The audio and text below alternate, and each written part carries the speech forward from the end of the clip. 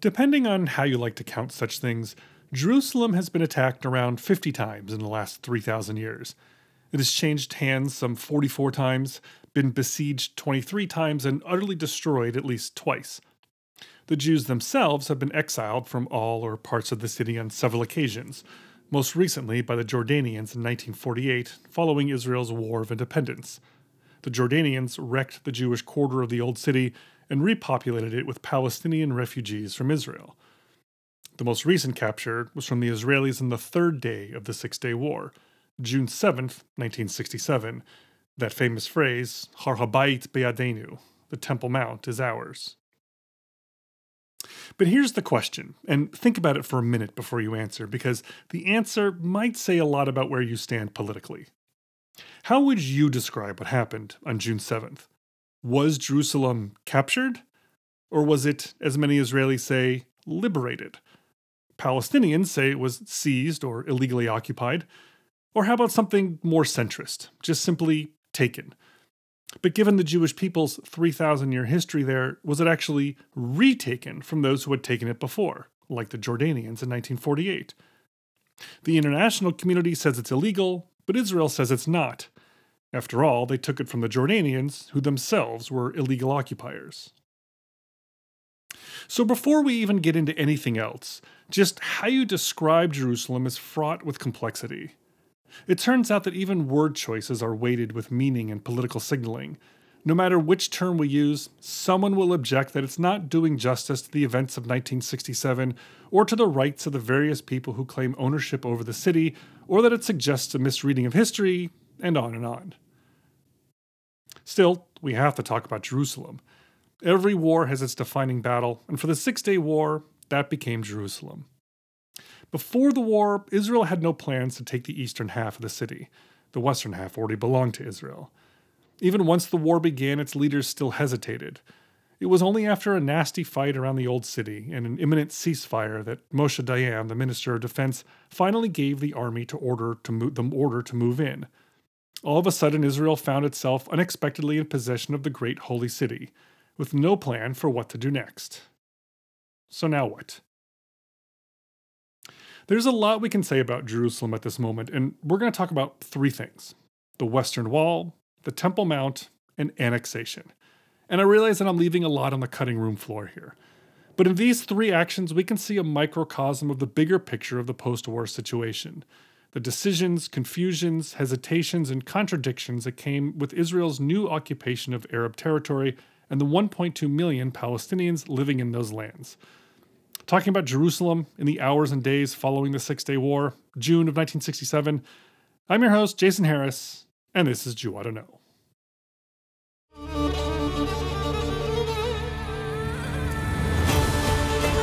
על הקמת מדינה יהודית בארץ ישראל. I would say to young people that we can do everyone our share to redeem the world.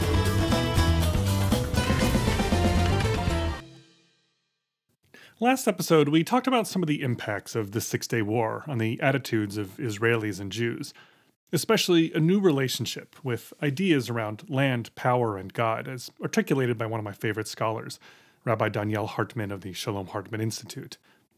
And so it makes sense to turn to Jerusalem's Old City as our starting point.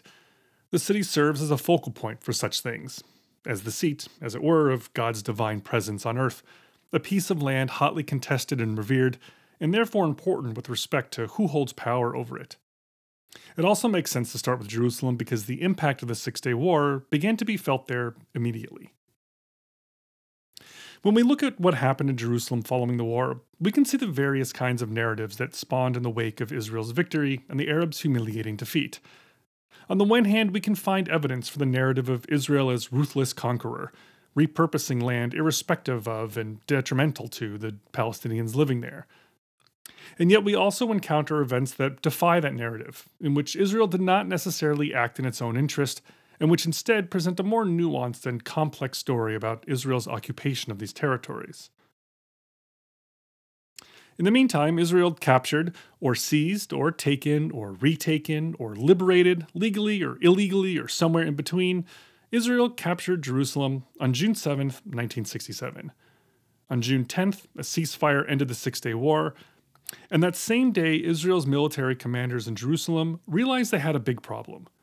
Hundreds of thousands of Jews were heading to the Old City to touch the stones of the Western Wall, the physical manifestation of their victory, the first time in 2,000 years the wall had been in Jewish hands. What had been a war zone yesterday was about to be ground zero for civilians in a few days' time. The problem was that the Western Wall back then was a cramped, dingy, very narrow alleyway smooshed up against a small neighborhood known as the Mughrabi Quarter. It couldn't hold more than a few dozen people at a time. The Mughrabi Quarter, as weakly squalid and run down as the wall's alleyway, was home to 135 Arab families. They had been housed there as refugees from the 1948 war. Next door was the Jewish quarter that had been largely destroyed, its Jews either killed or forced out by the Jordanians. The Jordanians then resettled more Palestinians in any buildings that survived, including synagogues that were turned into apartments. It's unclear who exactly gave the next orders about the Mughrabi Quarter. Several people have taken credit, or if you prefer, blame. Whoever did it without official approval from the government. The decision was made to evacuate the 135 Arab families and raze the quarter to clear a wide open plaza in front of the Western Wall for people to gather. The same plaza that exists today. Over a period of 2 days, Israeli bulldozers swept in, demolishing houses against the refusal of the Arab residents to leave. In one incident, walls of a house collapsed on the family that the army didn't realize were still inside, and an elderly woman died after being rushed to the hospital. The Israeli commander of the operation later said that, quote, "The order to evacuate the neighborhood was one of the hardest in my life. When you order fire in battle, you're an automaton. Here you had to give an order knowing that you were likely to hurt innocent people." End quote. By the time Prime Minister Levi Eshkol found out about the operation and ordered it stopped, it was too late. A year later, Israel would offer compensation to the families. 40 of those families wrote to the Israeli mayor of Jerusalem and the local Arab officials to thank them for resettling the residents in better housing in East Jerusalem and ensuring that they had received the proper humanitarian care. But many of the other residents refused to accept any compensation, on the grounds that doing so would legitimize Israel's seizure of their homes. The question is, what are we to make of this event?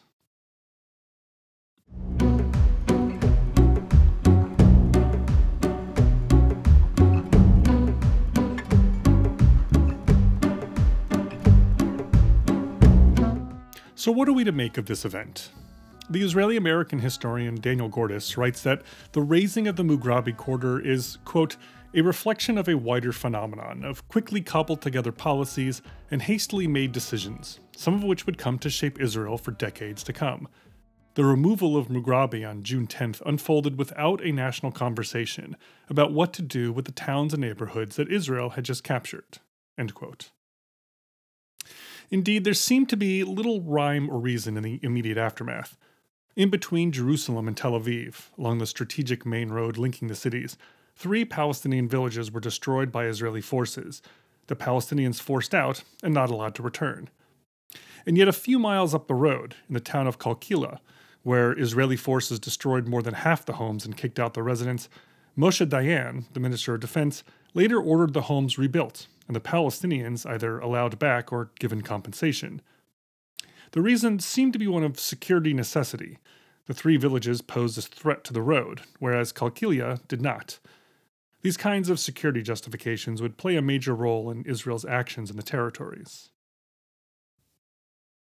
The Israeli journalist Gershom Gornberg writes that, quote, the razing of the Mughrabi Quarter took place in a twilight time, between war and the first formal government discussions of post-war policy.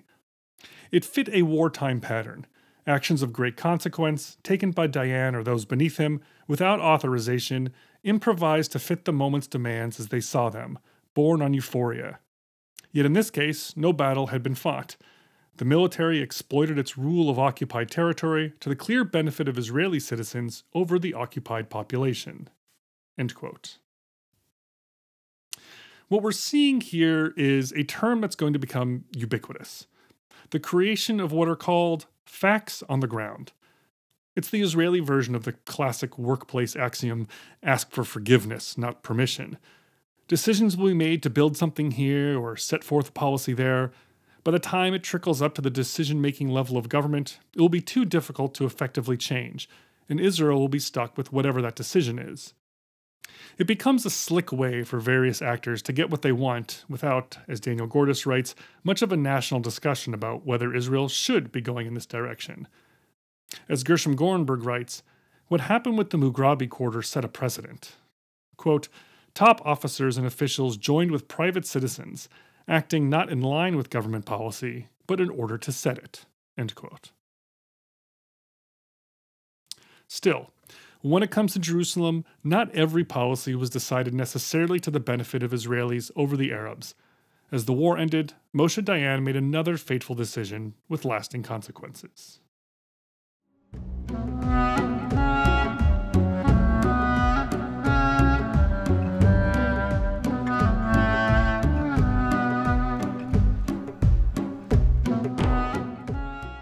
Israel cleared the Muslim neighborhood in front of the Western Wall to maximize uninhibited Jewish access to their holy place.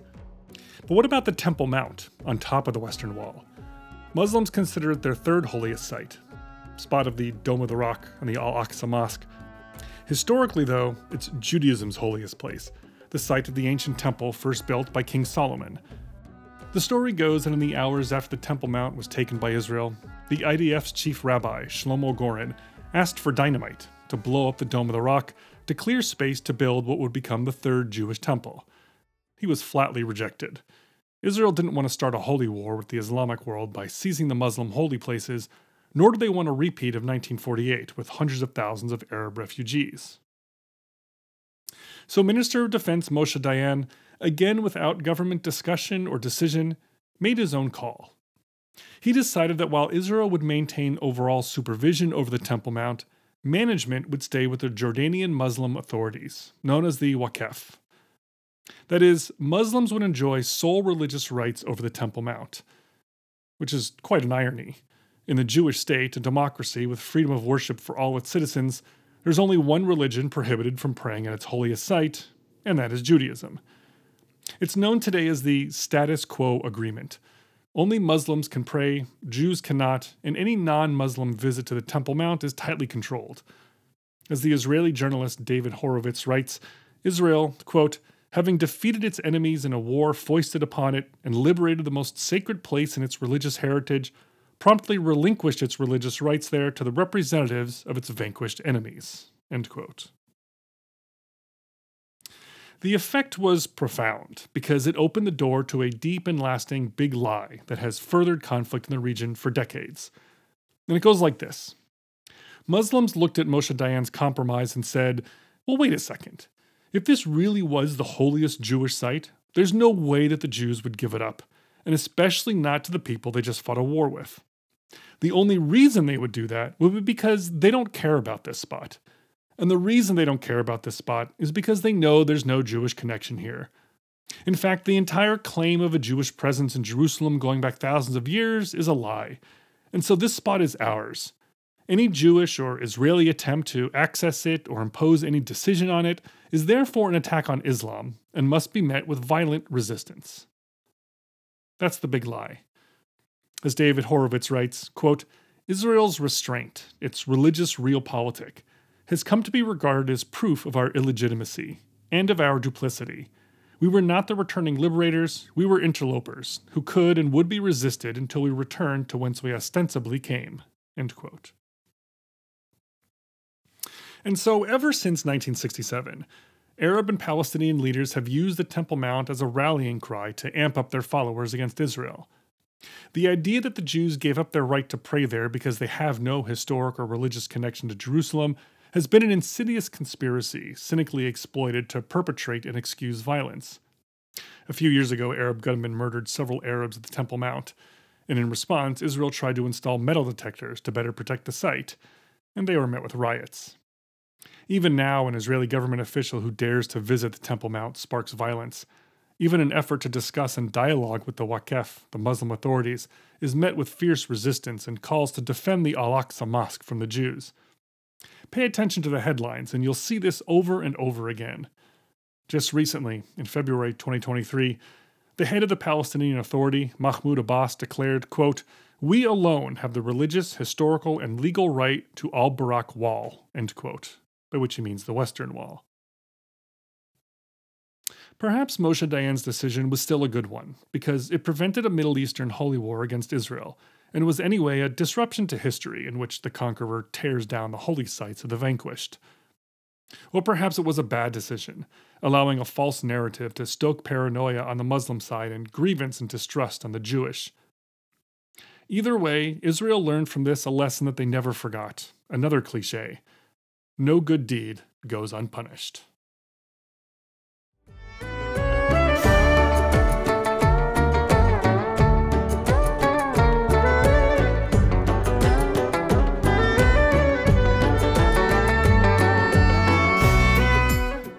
Jerusalem was both a dilemma and a paradox, an intensely national symbol and an administrative headache. The Western Israeli side was very different than the Eastern Arab side, and almost nothing was connected. Electricity, water, transportation, taxes, policies, other city services. There was an imperative for the newly liberated city to fulfill its sacred religious, historical, and national purpose as the reunified capital of the Jewish people. But Jerusalem was also a concern for half the world's population, Christians and Muslims. And of course, half the city was Arab. All of this fell into the lap of Teddy Kollek, the larger-than-life mayor of Jerusalem, an international bon vivant whose enormous enthusiasm, vision, bullying, and patience and grandiosity is inspirational, controversial, and frankly exactly what you want in a big city mayor who oversees, the throne of God. The quote you see everywhere about him is that he was Jerusalem's greatest builder since the ancient Roman king Herod. Which is probably true, but also the pedestrian crossing signal on Karen Hayesod Street, the one near the YMCA turnoff by the supermarket. Yeah, the timing is way off, and you have to stand there forever, even though no cars are coming. In case anyone from the municipality is listening, I'm just saying the apple has fallen far from the tree right at that spot. Anyway, depending on who you ask, Teddy Kollek was either sincerely and deeply committed to Arab-Jewish coexistence, or he was just cynically mindful that the whole world was watching. The historian Tom Segev writes that, quote, "Kollek would have been glad to see the city empty of Arabs. Had he been able to, he would have acted to remove them. As a realist, he knew that this was not possible. He saw unified Jerusalem as a test of Jews and Arabs' ability to live together." End quote. Yet his right-wing critics often considered him too supportive of the city's Arab community, and he advocated for religious moderation, peaceful coexistence, and a city that wouldn't be divided by boundaries between peoples. But the city was divided, and the whole world was watching, and every single move was subject to the hair-trigger sensitivities of all those who considered every square inch sacred territory. Tom Segev points out to the bigger questions. Quote, "Would the residents of East Jerusalem be made Israeli citizens, entitled to vote and run for the Knesset, or would they be mere residents? The answer was not obvious." End quote. Would the Jews in the western half, who had been forced after 1948 to flee from the eastern half, would they be allowed to reclaim their property? The answer was generally yes. Would the Arabs now in the east, who had been forced after 1948 to flee from the west, also be allowed to reclaim their property? In most cases, no. Israel may have wanted coexistence, but they weren't going to relinquish any more inches of the city than they absolutely had to. And so on June 27th, just a couple weeks after the war, and a week after Moshe Dayan's compromise over the Tempe Mount, Israel annexed East Jerusalem. That is, Israel made East Jerusalem officially part of the State of Israel. Technically, the government claimed otherwise, insisting that what they did was extend the municipal boundaries of West Jerusalem to now wrap around East Jerusalem in order to provide city services and the like, which was true. But the Israeli Supreme Court later ruled that this anyway amounted to annexation, and in 1980, the Knesset, Israel's parliament, made it official. To whatever extent Israel was willing to give up its newly acquired territories in exchange for peace, which we'll get into, Jerusalem was considered the indivisibly Jewish city. As Menachem Begin argued, you can't annex what you already have the right to own. Israel immediately began rebuilding the Jewish quarter of the old city, and city services started slowly migrating into the Arab eastern half. the city was declared permanently reunified under Israel.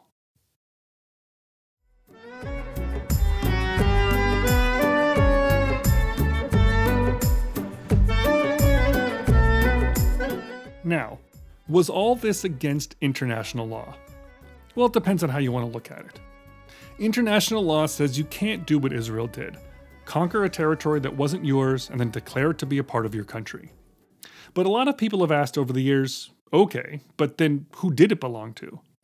Since 1948, East Jerusalem had been in the hands of the Jordanians, who had conquered it, razed the Jewish places, and then themselves annexed the territory into Jordan, in contravention of international law. Before that, it had been intended by the United Nations to be an international city belonging to no one, and it was in the hands of the British as a temporary colony. The British had taken it from the Ottoman Empire, which didn't exist anymore.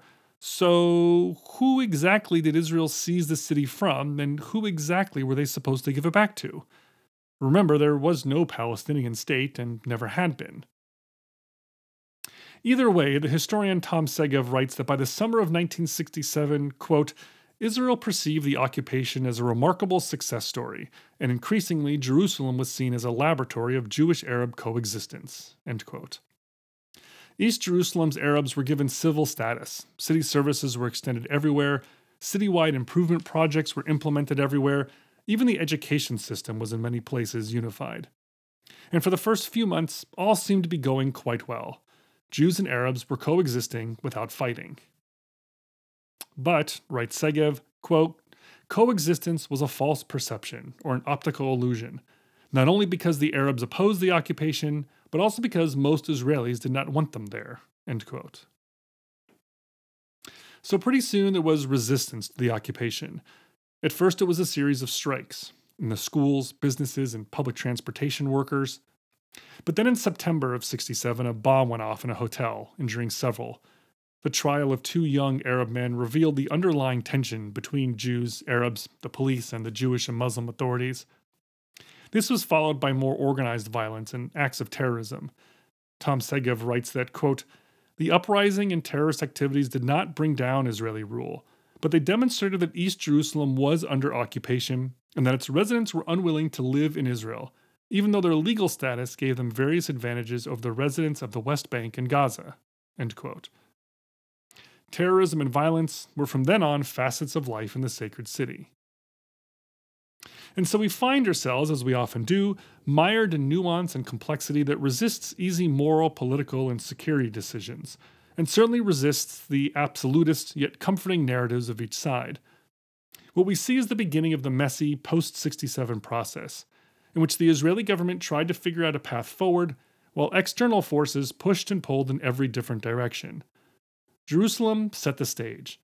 The muddled decision-making, the facts on the ground, the attempts to compromise, the efforts to rebuild without antagonizing the Arabs, the meeting of the notions of land, power, and God. Besides Jerusalem, there are 4 more territories to consider, and within them, 1.2 million Palestinians, over whose lives Israel now has control.